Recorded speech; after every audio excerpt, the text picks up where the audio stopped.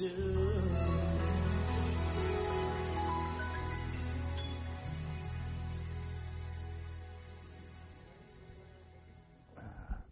Do choir. Hello, everybody. Turn in your Bibles to Philippians chapter 1.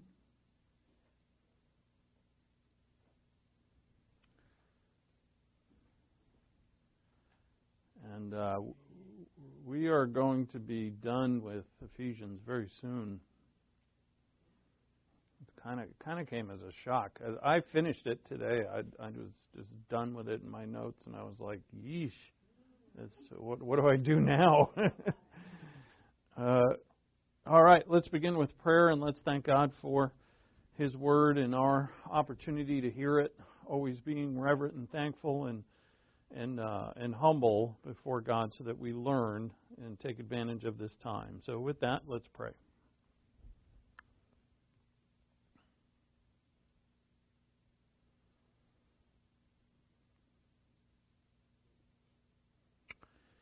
Our Father in heaven, thank you for this opportunity to be before your holiness, to know, Father, that we are qualified to be in your presence through the work of Jesus Christ as our Lord and Savior. We know, Father, that your will be done. Your purpose, your kingdom will come here on earth. And so we are part of that kingdom. That is our certain destiny. And so with that confidence, Father, we come before you to learn so that we may learn to live the life that is the kingdom. As we see in your word, Father, as you are eternal, your life is eternal, and everything that you've given us is eternal. Our inheritance is eternal. Our gifts are eternal. What we have with you is eternal life. And therefore, we seek and ask and knock so that you, or we ask you to reveal to us, to each of us personally, the truth of your word and of your plan. And we ask this in Christ's name, amen. Just a few words concerning prayer before we move to the end of this letter. And like I said before, we're going to do the doctrine of prayers when we're done with the letter because it's important for many reasons. Just so you know, as we've got a bit more to do with prayer once we're done with the book of Ephesians, which won't be long. Satan would love to convince us that all prayer is frivolous, and I think that's his main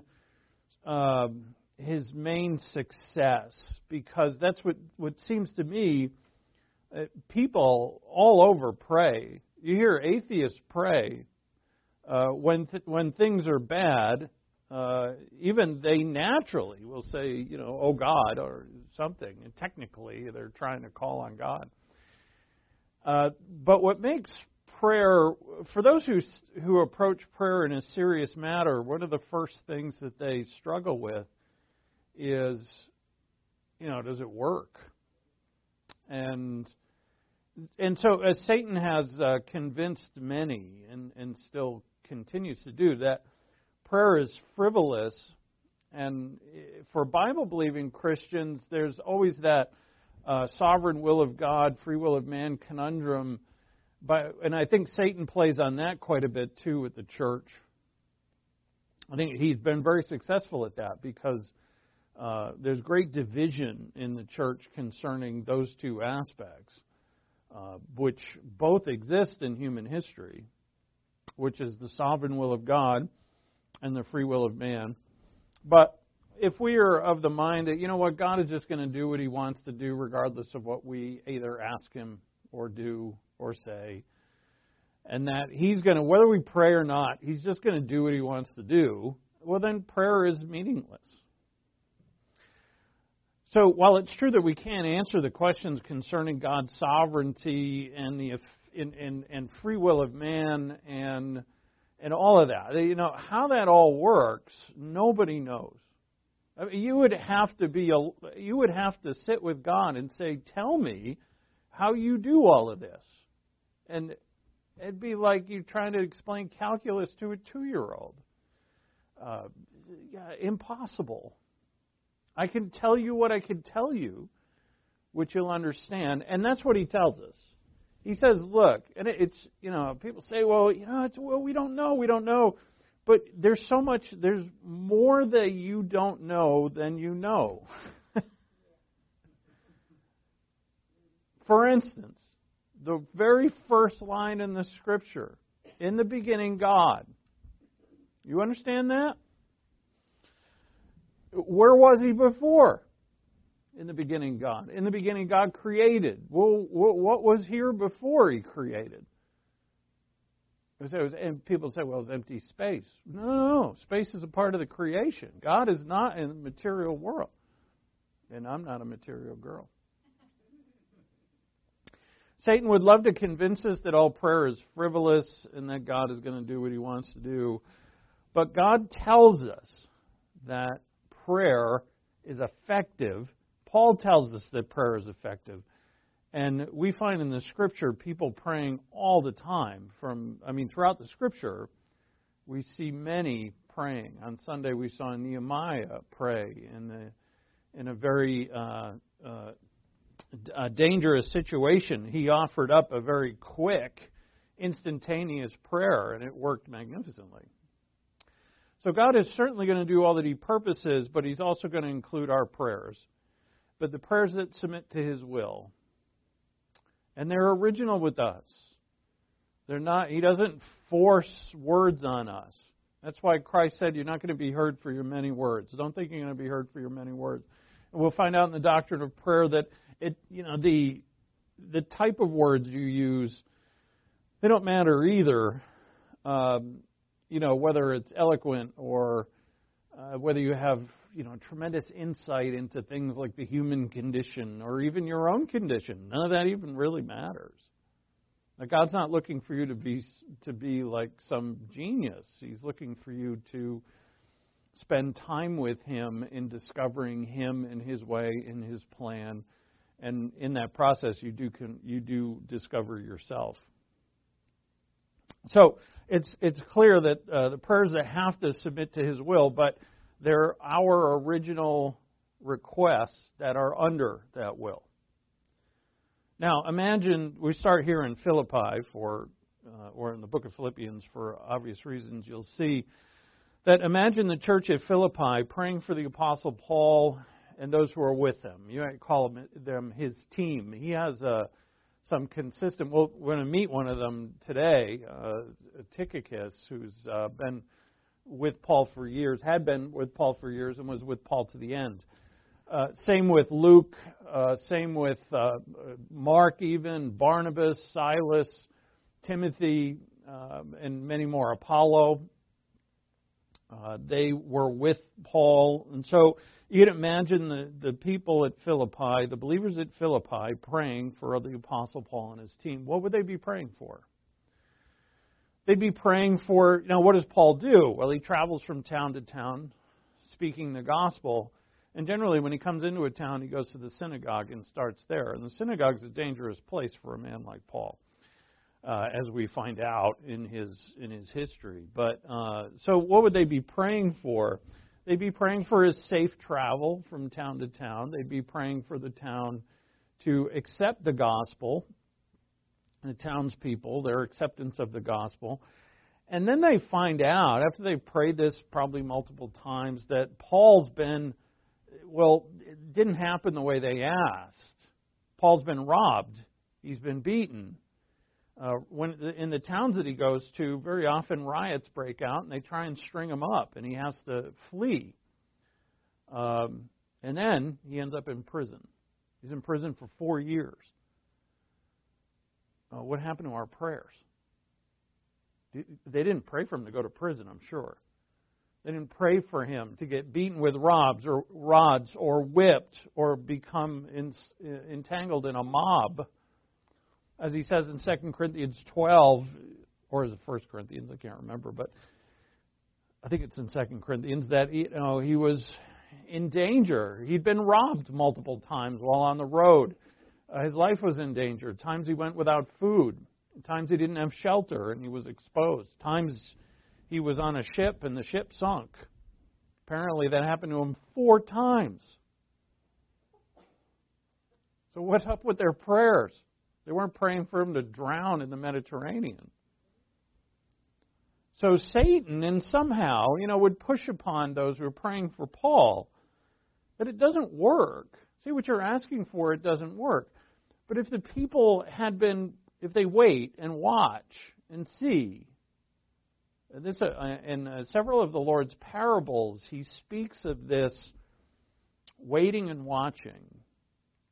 It's an aspect of prayer that I'm sure we'll look into, is that, for instance, when the master is away and you have the steward in the house, and the steward could either, not do his work or do his work because the master's not there.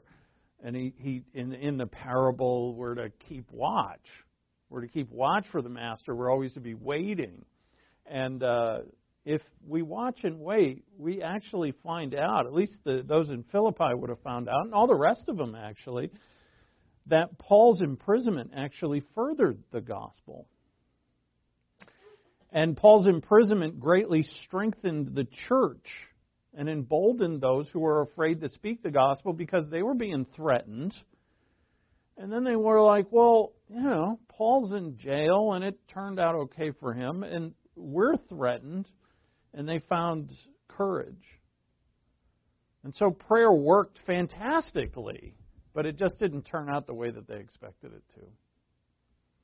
So look at Philippians 1:12. Now I want you to know, brethren, that my circumstances have turned out for the greater progress of the gospel. What circumstance? He means that he's jailed. I want you to know, brethren, that my circumstances have turned out for the greater progress of the gospel, so that my imprisonment in the cause of Christ has become well known throughout the whole Praetorian Guard and to everyone else, and that most of the brethren, trusting in the Lord because of my imprisonment, have far more courage to speak the word of God without fear. What were we praying for? For Paul to go to prison? No, but that's how God accomplished what they really wanted. The success of Paul's ministry. See, we think the success of Paul's ministry, if we were back in that time, would have been safe travel, comfort, a whole big acceptance of the gospel from town to town, which there was acceptance, but it wasn't to the scale that we would have expected or asked for. And that's all the stuff. But in essence, what were we praying for is that his ministry was successful. And the success of Paul's ministry would come about in a way that there is no way that we could imagine. And that's why God says, look, when you are praying, the exact words are not near as important as your understanding of what it is that you should have and others should have to be successful in the Christian way of life, which is your ministry. And what did the Apostle Paul really need?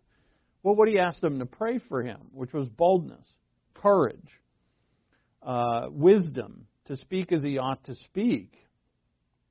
And also he asked them to pray to be delivered from his enemies.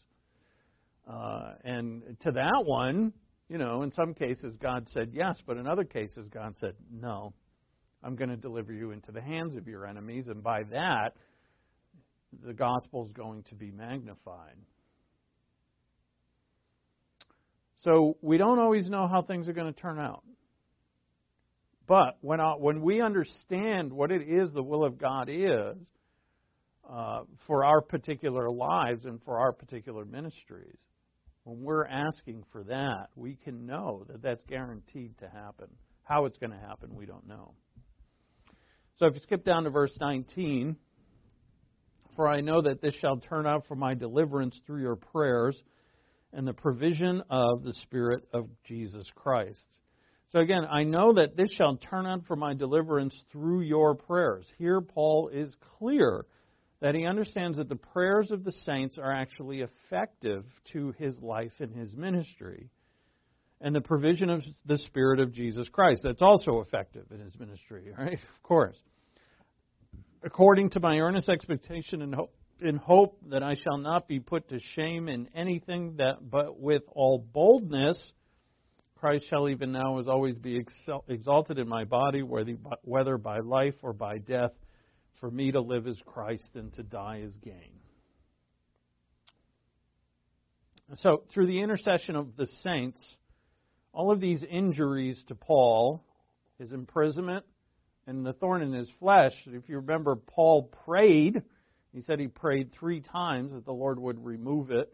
He heard no answer. Well, actually, he did hear a resounding answer because the thorn never left him. Whatever it was, it didn't leave him. And so the answer from God was no.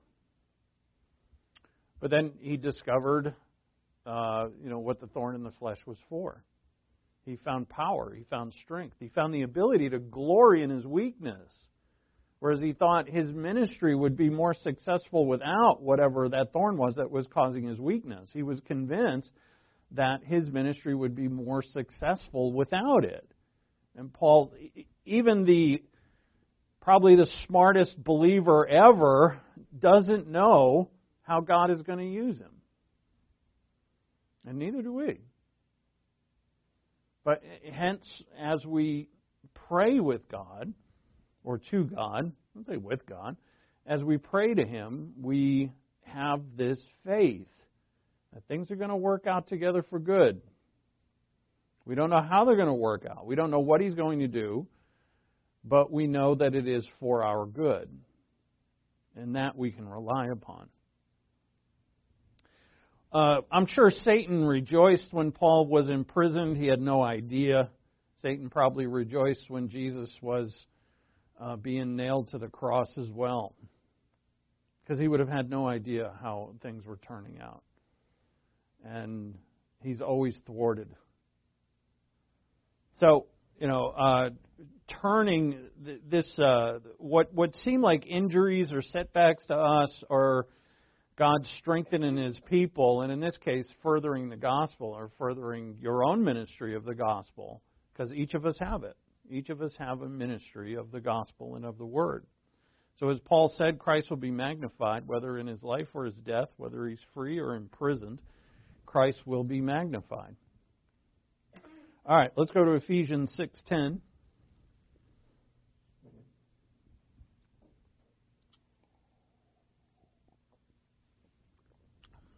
Just to summarize through and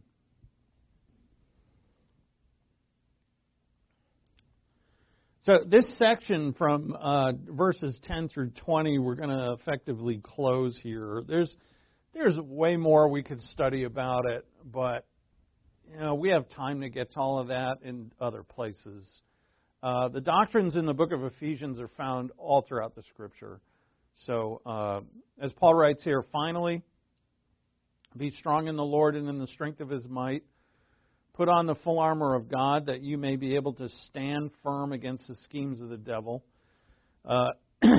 Being able, just a quick review, is a present tense. Being able means you're always able. The standing firm, these are infinitives. The standing firm is an aorist, which is like an inerrant tense. Well, it's not defined by time. And therefore, the standing firm part only happens when you're facing the schemes of the devil. The point of that is you put on the full armor of God always. You're always ready to stand firm, but you're not always faced with the schemes of the devil. Thank God. There's times of rest. There's times of peace and rest, but we're always ready. Right? That's that point there. For our struggle is not against people, flesh and blood, but against the rulers, against the powers, against the world forces of this darkness, against the spiritual forces of wickedness in the heavenly places. There's 4 things there. We lump them all together into one outstanding, worldwide, atmosphere-wide, flying through the air, controlling of the world in evil and in wickedness. Right? And that's what we're against. Evil and wickedness throughout the world. And so our struggle, but those are angels now, or fallen angels, not against people. We must be reminded of that, not against people. Therefore, Take up the full armor of God that you may be able to resist in the evil day. And having done everything, whatever Paul means there by everything, it would probably get back to being ready and able to stand firm. Stand firm, therefore, that's a command, having girded your loins with the truth, and having put on the breastplate of righteousness, and having shod your feet with the preparation of the gospel of peace. The first three there, well, all of them are in terms of application. Right, so we looked at this. All of these parts of armor are gifts to us. The truth is given to us. We're made righteous at the moment of salvation, so righteousness is a gift. The gospel obviously is a gift. We believed in it and we know it and we have it ready to go. But it's living in these things that are the armor of God. Not just having a Bible and, truth at that church down the street or wherever it is, but that it's in your soul and that you've believed it and lived it and you're continuing to believe it and live it. Because if you don't live the truth, you're not going to know the truth. Righteousness is living righteously. We are righteous, but we're called to live righteously. And we'll see this in Paul's close. As Paul closes this letter, he's going to tell us love with God's love. Not human love. It's easy to get it confused. It's not human love. Human love is weak. It's God's love that is strong and eternal. And so, in all of it, as we'll see, it's all tied together because it's all called immortal. God's immortal. Love is immortal. Our inheritance is immortal. This armor is immortal. You remember, it's God's very armor. It's throughout the book of Isaiah that God Himself wears this armor. So we have the truth lived, believed, and by faith and loved and lived. Righteousness lived. The gospel ready to go, given, which means that we're witnessers. And then he says, in addition to all, or really what that says is with everything, taking up the shield of faith by which you'll be able to extinguish the flaming missiles of the evil one. Getting back to Satan again, and his flaming missiles are his deceptions, which are these schemes that we're to stand firm against. So now we have faith. All of us have faith. If you believe in Christ as your Savior, you have faith. But this is faith being applied against schemes, against deceptions, of which there are many. And of course, Satan knows the ones that are going to trip you up the most. You particularly. He's not going to attack you where you're strong. He's going to attack you where you're weak, ignorant, and confused, which all of us are in areas. And those are the areas that he's going to go after. So the shield of faith extinguishes the missiles of the evil one. Take the helmet of salvation and the sword of the Spirit, which is the Word of God. With all prayer and petition, pray at all times in the Spirit, in reverence to God and obedience to God before His will, in the Spirit, with this in view, to be on the alert with all perseverance and petition for all the saints. Again, petition is asking God. So we pray for ourselves, we pray for others. And then in verse 19, and pray on my behalf, that utterance may be given to me in the opening of my mouth, to make known with boldness the mystery of the gospel, for which I am an ambassador in chains. I'm in prison, and in proclaiming it I may speak boldly as I ought to speak. And which, as we saw too, that Paul was destined to speak and already had, to some extent, spoken in Gentile courts. So he's going to have to speak to Roman procurators, Roman governors, Roman kings. And he's asking for prayer that he might speak properly before them as well. So, and this shows us Paul's not just facing the same situation all the time. Different situations call for different words, different actions, different thoughts. And he wants to speak as he ought to, and that's what he seeks for. And therefore, as wise and as strong as this man is, he sees that he needs prayer to be delivered or to be able to speak properly before these different situations. So he needs help, and all of us do. All of us. As I said, there's a lot more that we could study here, but we'll get to it all. Right? So, final greeting. It's so funny. I look at it. I call this final greetings, and then I read another commentary where they're like, whoever's writing the commentary, I think his name's Lincoln, he says, this is not a greeting. This is a closing. Why is everybody calling it a greeting? And I'm like, hey, whoever you are, calm down. What the title we give it doesn't matter at all. But it's the final, let's call it the closing and a benediction. There's something quite interesting here we see first off. Look at verse 21. But that you also may know about my circumstances, how I am doing. Tychicus, his name in Greek is Tuchihos. The emphasis is the accent. They put the accent here in the Greek text. Who knows if 2,000 years ago the accent was in that place? But anyway, the accent is on the last syllable, so it's Tuchihos. It just doesn't sound right in English, so we'll call him Tychicus. Tychicus, the beloved brother and faithful minister in the Lord, will make everything known to you, and I have sent him to you for this very purpose, so that you may know about us, and that he may comfort your hearts. Come on, it's the end of the letter. Let's just push through it, and we will. There's not a lot of theology to study here, and what is here has already been spoken of throughout the letter. But notice, first off, that Paul's concerned that their hearts are comforted. This is amazing because Jesus, in the night before he died, if you read through the Gospel of John, where his speech with the disciples is recorded in John 13 through 16, that Jesus is more concerned with them than he is of himself. He's more concerned that they know and are comforted and are able, and Jesus knows he's about to face the cross. Paul here is in prison, and the people he's writing to are not, and he wants to comfort them. And what do all of us do? We have a tendency to do this. When we're in trouble, when we're in pain, when things are hard, we don't think of others. God forbid we care about the comfort of others when we're uncomfortable. And yet that is the Christian way of life.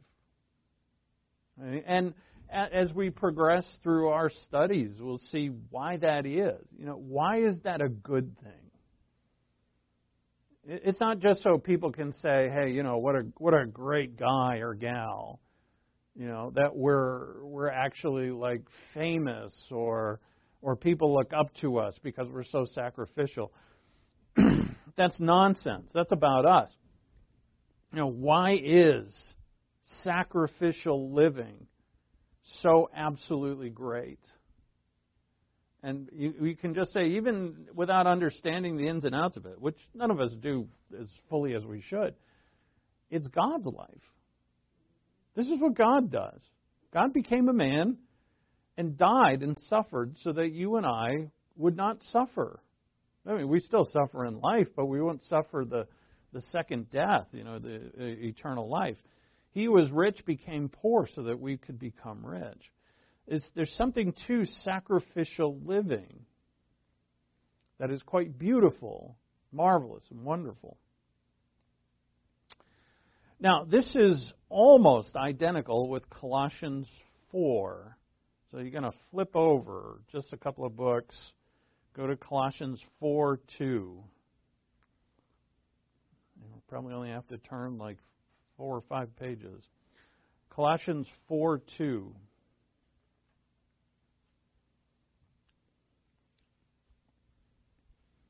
Now, what we're matching up here is verses 7 and 8, but we'll get it in context. Devote yourselves to prayer, keep an alert in it with an attitude of thanksgiving, praying it at the same time for us as well. So, right, see, this is parallel to Ephesians. Pray, devote yourselves. He said pray continually, but it's the same thing. This devote yourselves to prayer, keeping alert in it with an attitude of thanksgiving. Praying at the same time for us as well, that God may open up to us a door for the word, so that we may speak forth the mystery of Christ, for which I am also imprisoned, in order that I may make it clear the way I ought to speak. Right? So it's very similar. Conduct yourselves with wisdom. This is not in Ephesians 6. Conduct yourself with wisdom toward outsiders, making most of the opportunity. Let your speech always be with grace, seasoned as it were with salt, so that you may know how you should respond to each person. And you notice how this is written. When you read that, do you hear Paul saying, do this so that you'll get like crowns and rewards in heaven? Do this so that you'll get something else. In other words, that kind of thinking says that the life is not an end in itself. The life of Christianity is meant to get something else. And that's the true goal, which is what? Rewards or something. And we are rewarded, don't get me wrong. But the reward is not something else other than the life. Notice how he says here, you see it in the English, it comes out quite well, that you, verse 6, let your speech always be with grace, seasoned as it were with salt, so that you may know how you should respond to each person. What does that sound like? Obligation. It's an obligation. But why am I obligated? And I'm obligated because I'm in Christ.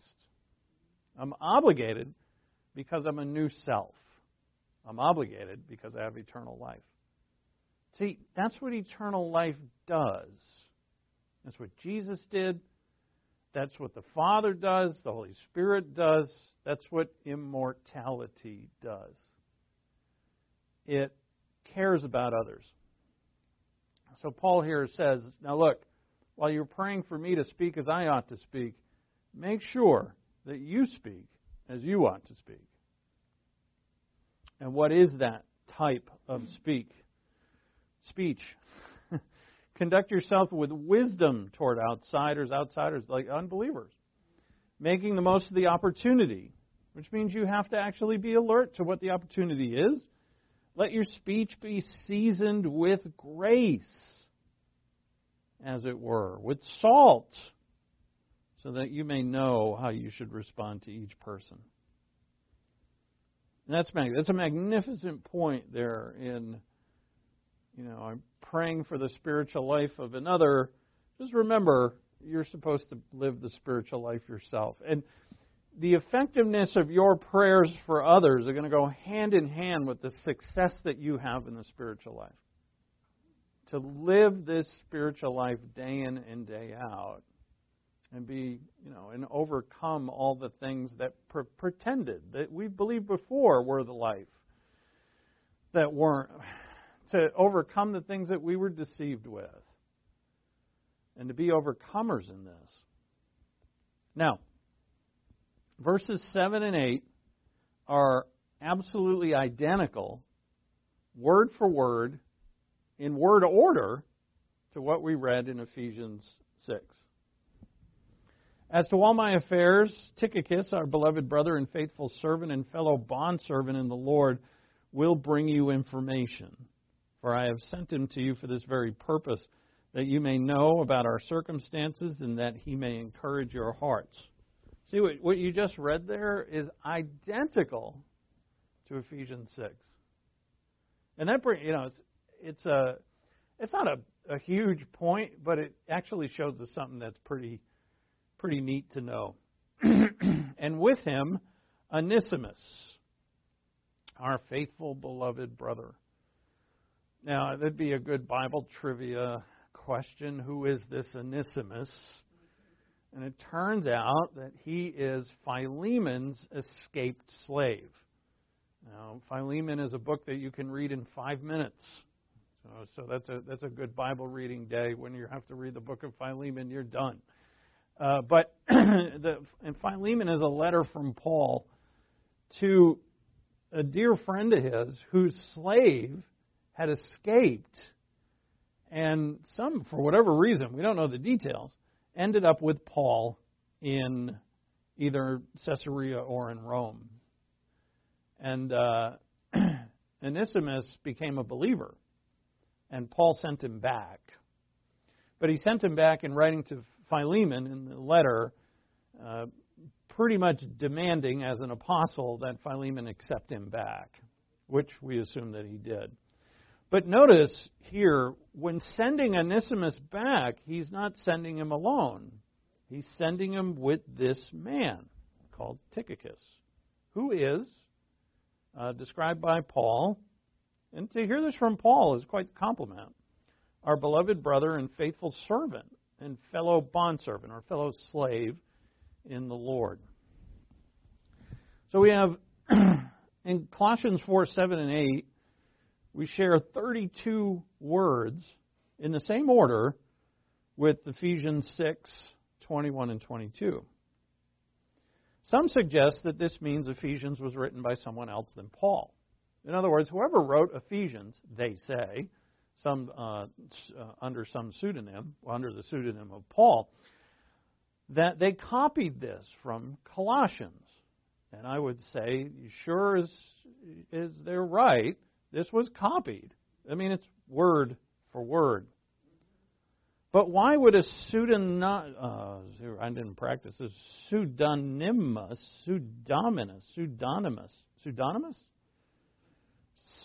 writer, write? Why would somebody who is pretending to be Paul to write this letter write that Tychicus was going to provide information about Paul's circumstances if it wasn't Paul? It is much more likely, and this would have been happen, and Paul, we find this in other Paul letters, that he's likely dictating this letter, and he has a secretary that's writing it down. A lot of people believe that it's Tychicus who's writing it down, and that Tychicus was his faithful secretary. Right? It doesn't mean it's not inspired by God. It's the words of Paul that are written down directly. Now, we find out that Tychicus is in Colossians and Ephesians, and he's going to bring both letters at the same time. He's the mail carrier. Can you imagine? This man has the original letters from the Bible in his satchel, or however he's carrying them, and he's entrusted with this. And his journey, about 1,000 miles. Roughly. If Paul's in Rome, it's almost like 1,500 miles. But he's got to go somewhere around 1,000 miles. He's got to travel with these letters. But he's with Onesimus. But we also find out that he's not just bringing Colossians and Ephesians, but he's also bringing Philemon, his letter. So Tychicus has 3 of the original letters of the New Testament, 2 of which are significant mystery epistles, Ephesians and Colossians. And he's carrying them. And so it would make sense that as Paul was dictating this, Tychicus is going to, notice what Paul says he's going to do, that Tychicus is not only going to bring the letter, but he's also going to inform them about Paul's circumstances. And he's going to do it in both places. He's going to tell the people in Ephesus, and he's going to tell the churches in Colossae what's going on with Paul. So it makes sense, if he's going to do the exact same thing in both places, that Paul had him just copy it, word for word, from the first letter, which means, well, we don't know which one was written first. But we know that they're written at the same time. Because of this, we can say with confidence that Ephesians, Colossians, and Philemon were all written at the same time by Paul, all 3 handed to Tychicus, and all 3 carried by Tychicus by land and sea. He has to cross the sea to get to Asia Minor. And Ephesus and Colossae are very close to one another. And it's probably here that Tychicus is not only going to carry the letters, when he gets there, he's going to read the letters. And as Paul's secretary is servant, faithful servant. Now, Tychicus, who has spent all this time with Paul, he's been with Paul for years, is also going to explain the letters. And so really, Tychicus becomes the first pastor, exegete of Paul's letters to Asia Minor. What an important man. And in the first century, almost everybody would have known of him. And in our day, nobody knows him. And you know what? Nobody's going to know you either. 2,000 years, it better be okay. 2,000 years from now, no one's going to know who you were at all. Nor me. Is Tychicus qualified to teach Paul's letters? Well, it turns out that Tychicus was sent by Paul. At the end of Paul's life, he was sent by Paul to Ephesus to take over Timothy's job as pastor. So Tychicus is actually going to pastor in, Paul sends him to Ephesus, and he also sends him to Crete to pastor the churches there. And his name first shows up in Acts chapter 20 when Paul was on his way to Jerusalem. And that's the time in Paul's life he leaves Macedonia to go to Jerusalem, and in Jerusalem he gets arrested. And Tychicus was with him on that journey. And he's not a Jew. Tychicus is not a Jew. He's a Greek. He's from Asia. So there's a whole lot to this. Because if you remember, in the early church, the great conflict between the two groups of people were first off Jew and Gentile. And Tychicus is not Jewish. And yet he's going to take letters from the former Pharisee, the Apostle Paul, to churches that have both Jews and Gentiles. And he's going to read and communicate the meaning of those letters as not a Jew. And right at the beginning of the church. So he's greatly valued by the apostle. And that's one of the first lessons we get here in this, this fairly short closing or benediction, is that he's a model to us. He's not the apostle himself, but how important is he? Is he just a mail carrier? Oh, heck no, he's way more than that. He's probably Paul's scribe. He's entrusted with these letters. That means he's faithful. Can you imagine if on the way he decided to read them and went, nah, I don't like that, and he scribbled something off and rewrote it? I mean, it would take him, how long does it take to travel in the ancient world? Almost 1,000 miles by land and by sea. It's going to take you a couple months, at least a month. He's got time to read them. He could lose them. He could sell, I don't know, he could burn them. He could do anything. Or he's faithful. And that's what Paul tells us. He's a beloved brother. And that means he's loved by the community of believers, but he's also beloved by Paul. And Paul's not going to love some, in this way, Paul's, of course, going to love all mankind like we are, or are too, but, he's loved by Paul because he's faithful. And his servant is his title that Paul gives him, which is the same word that we get deacon from in the Greek New Testament. Diakonia, that's what he's called. But he's faithful. So he doesn't just have whether he has an office of deacon or not, we don't know. Actually, we don't know from the original New Testament whether the office of deacon was an actual office yet. We knew it would become one, and it seems like it was. But we don't see them being ordained. But there's a lot of people in the New Testament that are called ministers. In fact, Jesus himself is called a minister, which is servant. That's another translation of this word. And my point about that is that it's not so much that he holds the office, it's that he's faithful. As a servant to the body of Christ, he's faithful. So he loves God, and he's trustworthy. Now, how much doctrine he knows, we don't know that. But if you're faithful and trustworthy, and you love God, which means you would love the brethren as well, that the sky's the limit for your learning. The sky's the limit for your understanding. So Paul uses them again to deliver this letter, plus the one addressed to Philemon and the one addressed to Colossae. As we just read, Onesimus is also called a beloved brother. So Tychicus is called a beloved brother. It's the same words, beloved brother. It means loved by the brethren, and this should be in what all of us should be to one another. Beloved. All of us in the body of Christ. We've got different personalities, we've got different backgrounds, we've got different education levels, we've got different, almost everything. A lot of differences. And yet, every believer should be in the eyes of his fellows a beloved brother or beloved sister. Because we're in the body of Christ. I have had to deal with, I won't tell you when, let's just say years ago, that people in the body of Christ who didn't see eye to eye on certain things, and it can easily, all of you have seen it because it's a occupational hazard with human beings, that we come in conflict with one another. And from those conflicts, we can develop great divisions.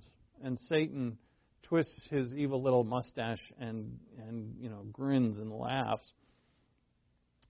So it should not matter what our status is, what our position is, what our influence is, whether it's in the church or in the world. Again, we could deem Tychicus, he's just a mailman. Is he important at all? Maybe people. What if those who didn't know him and said, "Oh well," like in Corinth, where they had played favorites. In Corinth, some liked Paul, some liked Titus, some liked Apollos, some liked Peter, and they created divisions amongst each other. What if someone said, Tychicus, he's no apostle Peter, he didn't walk with the Lord. They said the same about Paul, because he didn't walk with the Lord either. But, who cares? How do you know what a person does in their prayer life, in their worship? How do you know? I mean, unless it's something glaringly obvious that they have a sinful lifestyle. But when we don't know, we should see every believer as a beloved brother and a beloved sister. And take all the prejudices that we've all developed in our souls. From some, I think, are ingrained a bit in our DNA. Most of them are environmentally had by our growing up, what we've learned. We learn our prejudices or our judgmentalism. And it has no place in the body of Christ. So Paul, as he says here, I sent him to comfort you, to tell them. Unfortunately, we don't know what Tychicus told them. And we have the letter, but we don't have. So Paul said he's going to fill you in about what's going on with me. It would be really nice if someone jotted that down and we had it, but we don't. But what we do know is that Paul had great anxiety that the Colossians were upset about him. Paul never went to Colossae, but Epaphras, their pastor, came to Paul. It was probably when he was in Caesarea, and told him the great love that the church had for him as well as their concern. And this would have touched Paul greatly. So what does Paul do? Say, well, let him trust God. No, he actually sends Tychicus and Onesimus on a pretty long journey to go to these churches, the churches in Asia, and tell them that things are okay. And to bring the letter. So Paul didn't say, well, let go and let God. Paul didn't say, well, who cares? God is in control. Not only does Paul pray for them, but he takes the steps to ease their anxiety. And again, why should we do that? Because we should. the Christian way of life. It's God's life. This is how God is presenting it to us in the Scripture. He's not saying to us, live my life so you can get this thing over here. He's saying, my life is the thing itself. My life is the reward. And you will, if you live it, you will find that out. So Paul is greatly touched and provides Tychicus to give them comfort. But then to confirm that, go back to Ephesians. Look at Ephesians 3:13.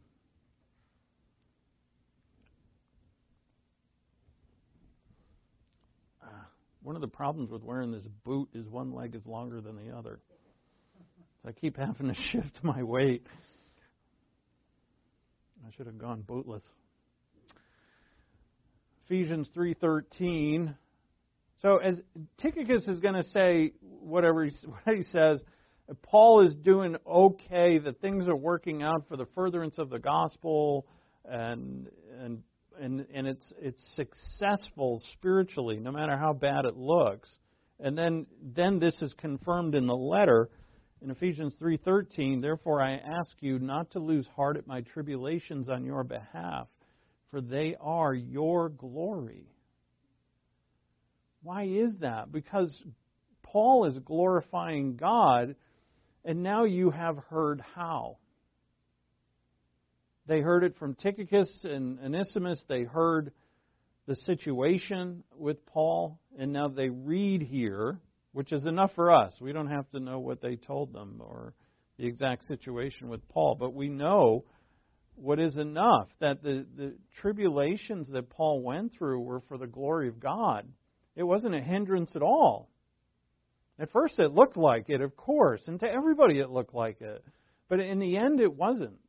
It actually turned out for the glory of God.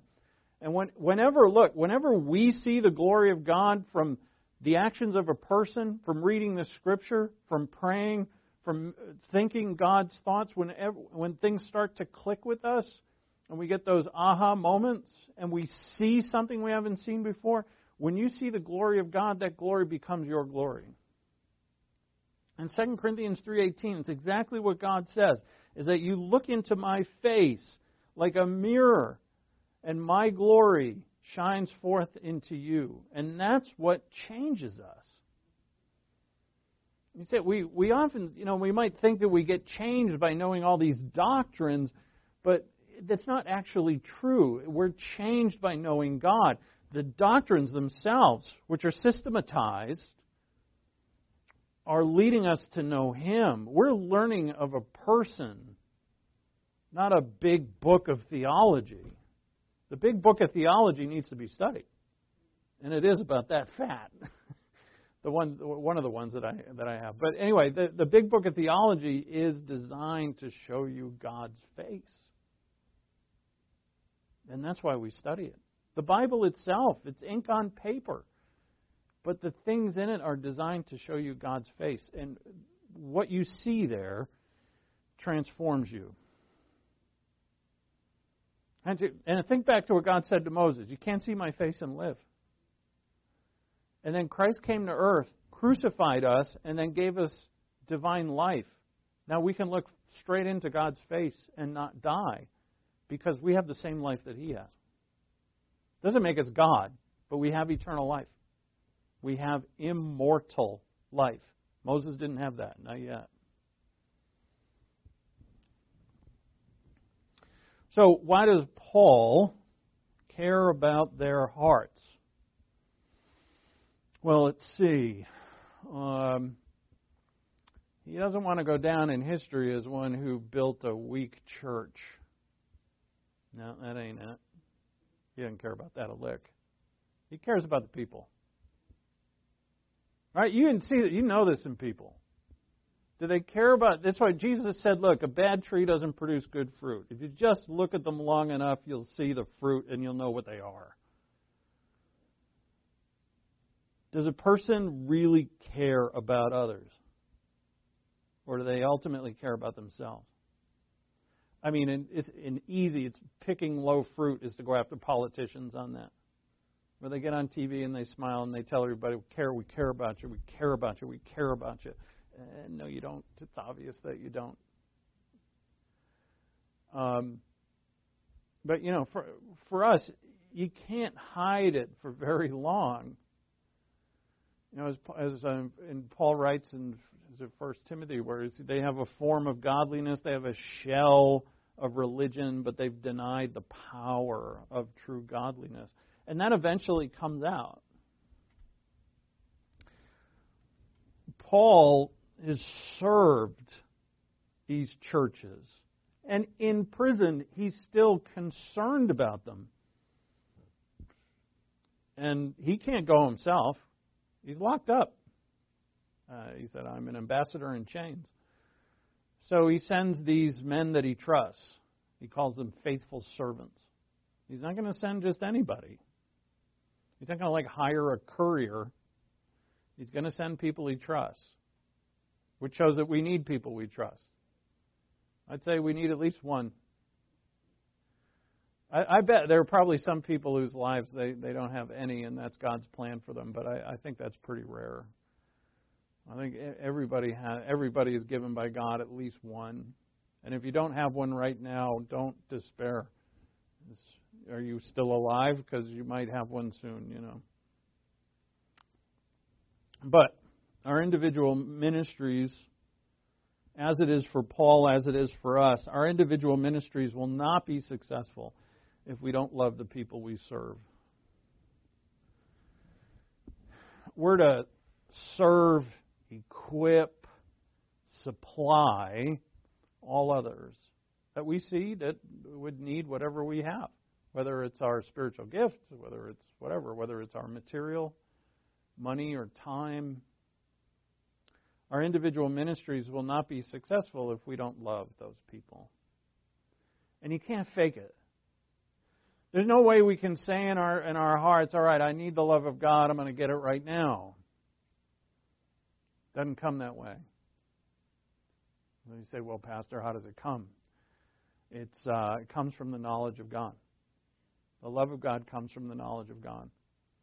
But not just, academically learning it. It's knowledge and faith in that knowledge.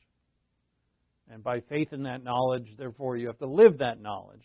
So by faith in the knowledge, living the knowledge, the love of God comes to us.